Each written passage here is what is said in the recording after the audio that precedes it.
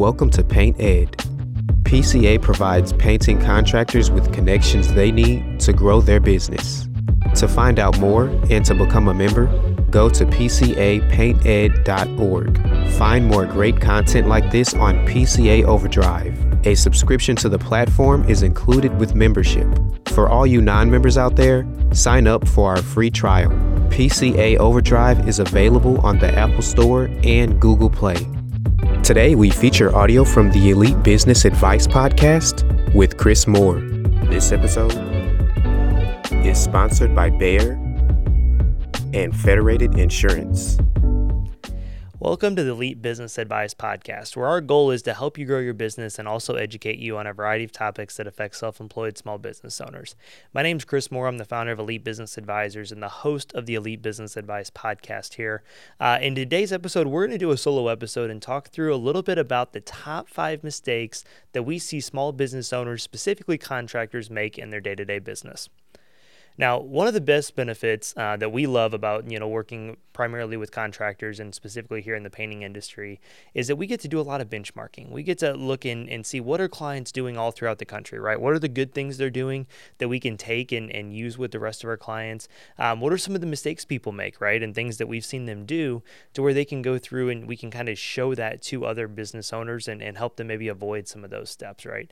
And so, a lot of the questions that come up during our monthly coaching meetings or twice a month coaching meetings is, hey, how are other people handling this? Or, hey, are other people struggling with this too, right? And so I thought it'd be fun to kind of do an episode where we just kind of recap what are the top 5 most common things that we see contractors and small business owners, what are the mistakes that we see people making? And so hopefully we can share some insight here and help you in your business and maybe avoid some of these top 5. And so number one, and I don't think this is necessarily in order outside of this very first point here, as far as, the most common to the least common or most important to least important. But the number one mistake, and I will rank this one up there, and you guys have heard us talk about it time and time again, to the extent we got shirts made about this, they don't know their numbers, right? Most contractors, unfortunately, don't know the numbers side of their business. And I say it's not their fault, right? Because sometimes you just don't know what you don't know, right? Like you don't understand what are the numbers I should know. And so I'm going to give you a couple ideas here on that. Or you don't know how to track them. So if you're listening to this episode, you no longer have those excuses because we're going to tell you what the few numbers are you should be tracking in your business and understanding on a weekly basis, right? And obviously things are going to change as business grows and scales. There's other numbers and metrics you're going to need to know that might be more important. But these are some of just the foundational fundamentals we focus on with our clients. Number 1, job costing. Nick Slavic and I talked about this very much in depth on the episode we did probably 15, 20 weeks ago. And he said, the thing about job costing is it leads you down a path of 15 to 20 more questions. And I love that. That's why I'm such a big proponent of starting all of our clients with job costing and analyzing their financials. Because all the questions and the red flags and the things we see that don't line up with the industry averages, they create a conversation piece, right? For example, we had a client we were looking through and I'm like, man, your labor margins are a little bit high and you're working on the job site. Well, we found out that it was actually an estimating issue, right? And then we had an entire conversation about how to create an estimating number system and things. So when you look at job costing, there's 2 key things you're looking at here, right? What are your margins? We know here in the painting industry, labor margin should be 45% max. 40% or less, obviously, is really the ideal target, right? 42%, I would say, maybe on the higher end here with some of the hiring stuff that everybody's been going through. But 42% and less, 45% at the very, very most for labor margins. And the other thing, material margins, right? 15% max for projects. 10 to 12% is kind of the average, right? 8 to 12 is the ideal range, or anything less than 10%. But 12%, anything between 12 and 15%, we kind of start looking into why. And maybe you're using really high-end products. Maybe there's a job or two, that you used a lot of paint. It was something where you had to prime everything and do a lot of work to it. So there's going to be extenuating circumstances there. The second thing you should be looking at is estimated hours versus actual hours.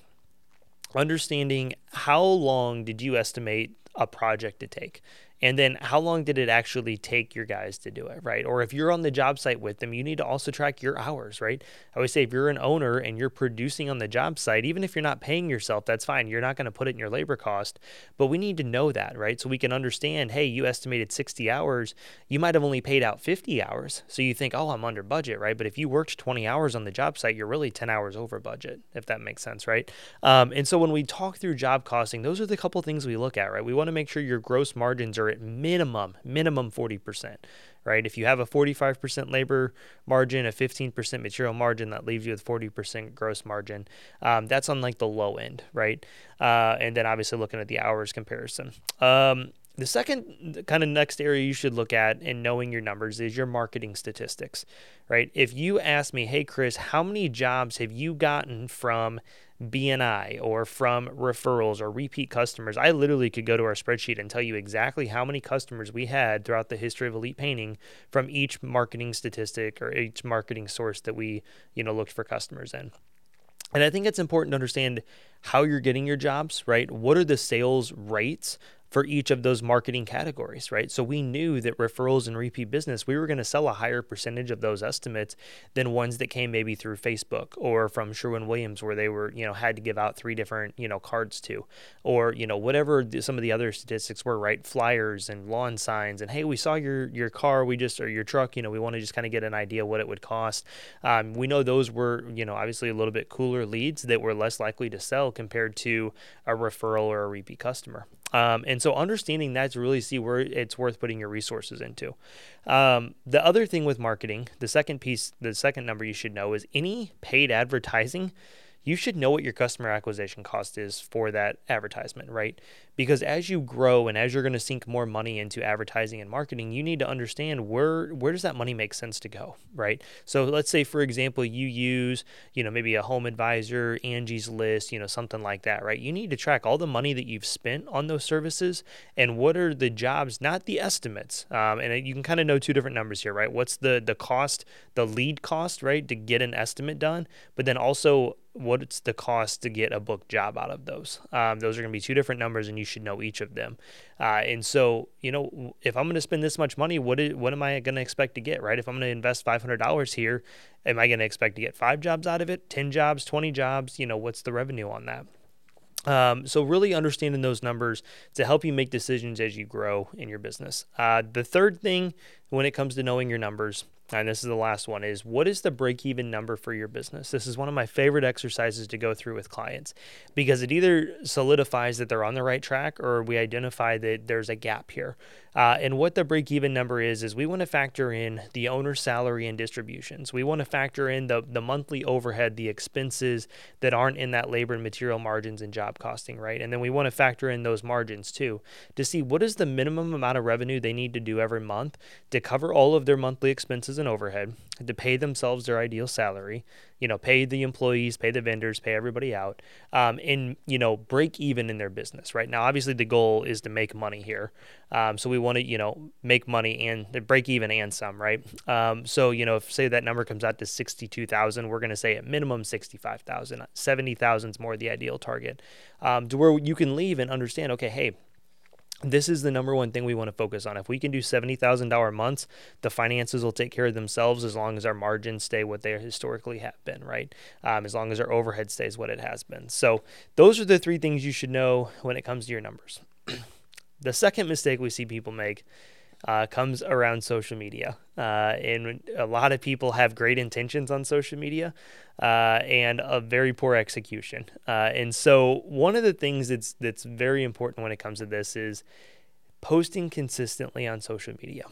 Nobody wants to see, I hope you guys understand, people are searching on social media for contractors for credibility purposes to do more research, just as much as they are on Google right now, right?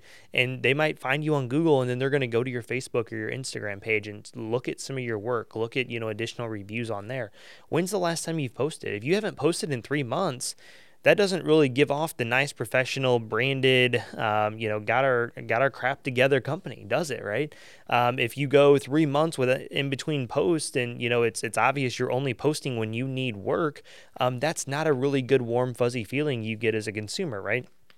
If you go to somebody's Facebook page and they've got before and after pictures on there, maybe they've got some homeowner tips or something to add value to myself, and you see regularly posting on there for months and months, maybe even years, you're going to feel pretty good about that company, right? And so I know it takes time, but even if you need to sit down and time block out an hour and a half once a month to just go through and schedule your post out for the whole month, like do it, right? Just be very intentional about it. Set an alarm in your phone every day or every week to, get on it and schedule a few posts out if nothing else. And so consistent posting is such a big thing. Sharing it to your personal, page and your personal stories. There's tons of, we've done an episode with Jeff Fitzer early on in season 1, I think it was episode 7, talking about personal social media strategies you can take to grow your business. That's not just the traditional business pages. And that's kind of part of our philosophy in organic marketing with clients. So listen back to that episode. The other aspect of social media is Google My Business. Google My Business, you can get on and post on there just like you do on Facebook and Instagram. Now, unfortunately, to my knowledge, directly through there, you can't schedule things out ahead of time. There might be third-party services and apps you could look into. But Google My Business is something that people are utilizing more and more. As they're posting something on Facebook, they get on and post it there too. It's supposed to help some SEO and bump you up in the Google pages too. So utilize both of those things consistently. The third mistake we see people make is they try to do everything themselves, right? There's something about being an entrepreneur, and I'm guilty about this too. I don't want to make it sound like I've got this all figured out either, right? But there's something about being an entrepreneur that we tend to want to wear all the hats. We tend to want to have control. It's our business, right? And a lot of us have built businesses from the ground up, right? You guys have kind of heard our story on how we started here with Elite Business Advisors, literally from nothing, and just started growing it and building it and figuring things out as we kind of went along on how to structure and put the systems in place and what do our clients need. And we got a ton more stuff coming. I can't wait to share with you guys in the next 6 months. But we figured that out, right? So I think it's kind of second nature for us as entrepreneurs. When you build something by yourself, you went through a lot of trial and error, you went through a lot of ups and downs, that you tend to want to hover over everything and have control, right? And that's the worst thing you could do if you're trying to grow a business. Again, I'll be the first person to admit it, right? Like, it took me a little bit to hire an advisor to start delegating clients to work with, because I wanted to make sure that clients were getting the best value. So I had to figure out, how can I empower this person? And so, there's multiple different things you can do, right? Hire an assistant, hire somebody to help you out on the admin work. That's always an easy thing to dish off to people, right? What are the tasks? You always need to figure out what you're really good at and what you enjoy doing, and focus your time and energy on those things, and hire out for the rest of it, right? If you love, doing color consultations and design things, figure out how to structure your business around that. Who else do you need to hire so that you can focus and add the most value there? Because there's a good chance whoever you're going to hire is probably going to do a better job than you do, right? We had a client recently hire a virtual business manager, and he was like, man, not only did I hate doing the admin stuff, but man, I wasn't good at it because I didn't like it. Like, I dreaded it. And now I've hired her, and she comes in and just crushes it. So not only is our company running probably 300% better, but she's happy, I'm happy, our customers are happier. Like, why did I not do this sooner, right? So again, kind of get over, and I call it the entrepreneur ego, right? We have a little bit of an ego about our businesses, whether we should or not. Maybe you're somebody that just loves what you do, right? You love a lot of the aspects of business. Again, you can grow it to a certain extent before you're forced to kind of outsource and delegate things. But if nothing else, what are things you can hire out at home or in your personal life that can allow you to have that time back in your business or focusing on things? I don't know about you guys. I don't like cleaning the house, right? My wife will be the first person to admit, clearly I don't like cleaning the house because I don't do it very often. And when I do, I don't do a good job at it because I'm like Joel, I don't like it. And like, as we've thought about this, right, we're like, well, why are we spending our time doing this when we could do other things we like, right? And I think about it from that business perspective of like, how many hours a week do I spend attempting to clean our house only to have my wife redo it? And, lots of tension probably there. She's a good sport about it, thankfully. But, why would I not maybe just hire that out? And this is a conversation we're having right now. Like, why don't we maybe hire that out? And I could just take that extra hour a month and invest back into my business. Or if we picked up one extra client at a, once a month meeting fee, that might pay for the monthly cleaning or, whatever that is. And I love what I do in my business and I hate cleaning. Why am I doing that at home? Right. And so I think there's things you can think about in your personal life. Are there things that you can, outsource or hire somebody to do to help with on a personal level too, so that you can reinvest that time back into your business?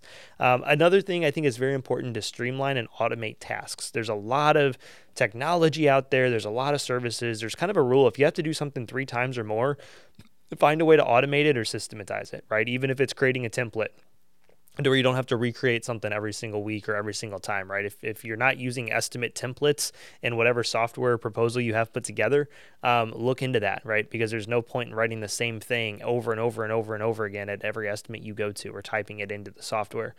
So figure out how to utilize things to where you can kind of streamline it and speed up your life. There's a lot of good third-party things out there like Zapier, I never say that right, that can kind of automatically connect different softwares and help them talk to each other. So look into that, do some research into things that can save you time in what you're doing in the day-to-day of your business. The fourth mistake we see business owners make is they don't have an onboarding, apprenticeship, and structured review process for the new employees. And I'm going to talk specifically to my contractors here, although I think a lot of businesses need to improve on this anyways. But specifically contractors, right? You spend a ton of time recruiting. We always say, oh man, we can't find any good help, right? There's no good help out there. And in fact, the next person that I hear say that, I might actually punch them, because many people have proven there's a lot of good people out there. We just have to go market and figure out how to market to them. It's not that they don't exist. Most people just aren't good at marketing towards those people. So keep that in mind. And I probably stepped on some toes and I don't apologize for that. But with that being said, I think the biggest thing is you get employees, but then they don't take your business seriously, right? If you don't have certain things in place to show that you're taking your business seriously and you're a professional company, how do you expect your employees to take it seriously, right? And so a few key kind of things we have is, have a very structured interview process, right? I'm not talking the recruiting side, but the interview, right? When somebody applies, make sure there's a very structured process they go through. Make sure that everything that you send them or share with them or expectations is nice and branded from your company, right? Make sure when you sit down in an interview, you've got maybe a nice polo on or, a dress shirt or something to set the tone that you're a business owner, right? You're not just a painter, you're a business owner. And then I think it goes throughout the rest of the process, right? So you finally hire them. Well, then what does the first day on the job site look like, right? Do you throw them on there with somebody that's been there for 3 months and expect the blind to lead the blind? That may not be a good idea. And so I think it's very important to make sure that you have a really good onboarding process, right? What does that first week or two of work look like?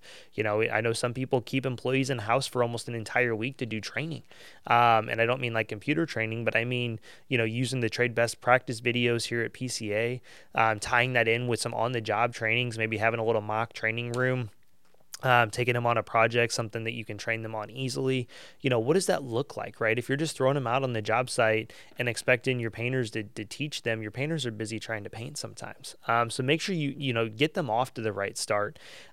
Make sure you have an apprenticeship program to where they can kind of get a vision cast that their career could turn into be more than just being a painter, right? Like, hey, this is where you're starting out at. Like, you may have no experience. You're starting out as an apprentice, but here's the levels and the requirements of, when you check all these boxes here under the apprentice category, then you'll move up to a senior apprentice or whatever you want to title that, right? And then you check these boxes and then you move up to a painter, and then you work your way up to a crew leader. And then, there's opportunities to advance beyond a crew leader into a branch manager, depending on how your company's structured, or an estimator or a production manager, right?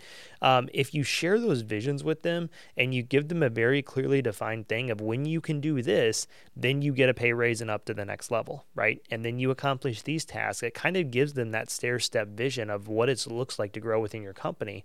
They may not love starting out at $16, $17 an hour as an apprentice, but when they're like, hey man, I really want to get to $25 an hour, boom, here's where you got to be at. You got to be a crew leader, and we can get you there in 6 to 10 months, depending on your skill set and your leadership, right? When you can tell them that and they go to work chipping away at those things, you're going to have a good quality employee there. And so make sure you've got that put together. And then on the back side of that, make sure you have structured reviews in place. This was something that I had to do for my business because I wasn't good at confrontation sometimes, right? So you may have a new employee. I'm sure this has never happened to anybody listening to this. You have a new employee, right? They might show up like 10 minutes late. They might like be on their phone a little bit. And you need to have that conversation of like, hey man, here's some expectations, right? When do you do that? It's very easy to be like, hey, I'm going to have that conversation at end of day Friday. Well, end of day Friday, you might be at a different project than this person is and not able to have that conversation. So, I'll just put it off till Monday morning. Monday morning rolls around and you're running around trying to get the next job started, right? Maybe you don't feel like having that conversation. All of a sudden, it's been 3 weeks later and this employee's in a really bad habit. And so what I recommend doing is having a very set, structured 7-day, 30-day, 60-day, 90-day review process, and then quarterly after that with all of your employees. So new employees get the 7, 30, 60 ones. All the existing employees get the every 90-day reviews. And it's something you just set in your schedule, right? Take them to lunch that first Friday of the first week they work and have a conversation. We have a template put together. I'm happy to share it with you guys of questions and things to talk to them about, right? Kind of a performance evaluations. How are they doing with things? And when you have this set in your calendar and the expectation is set with them, it's much easier to make sure that this comes off well. And I think, if you can focus on that, and I always say it's a two-way street, right? So a lot of the questions we have in there are, hey, what are things we can do better as a company to help you as an employee? What are weaknesses that you felt like we kind of maybe threw you in the water on that we can improve for our future employees? When you start to open up that two-way communication with them, it's going to allow them to come talk to you 60 days down the road, whenever they see something that they feel like maybe needs improved on, right? And as an owner, we have to understand we can't always accommodate everything, but employees have a lot of good ideas and see blind spots that we don't see as entrepreneurs. And so getting that feedback, I think, is a very important thing.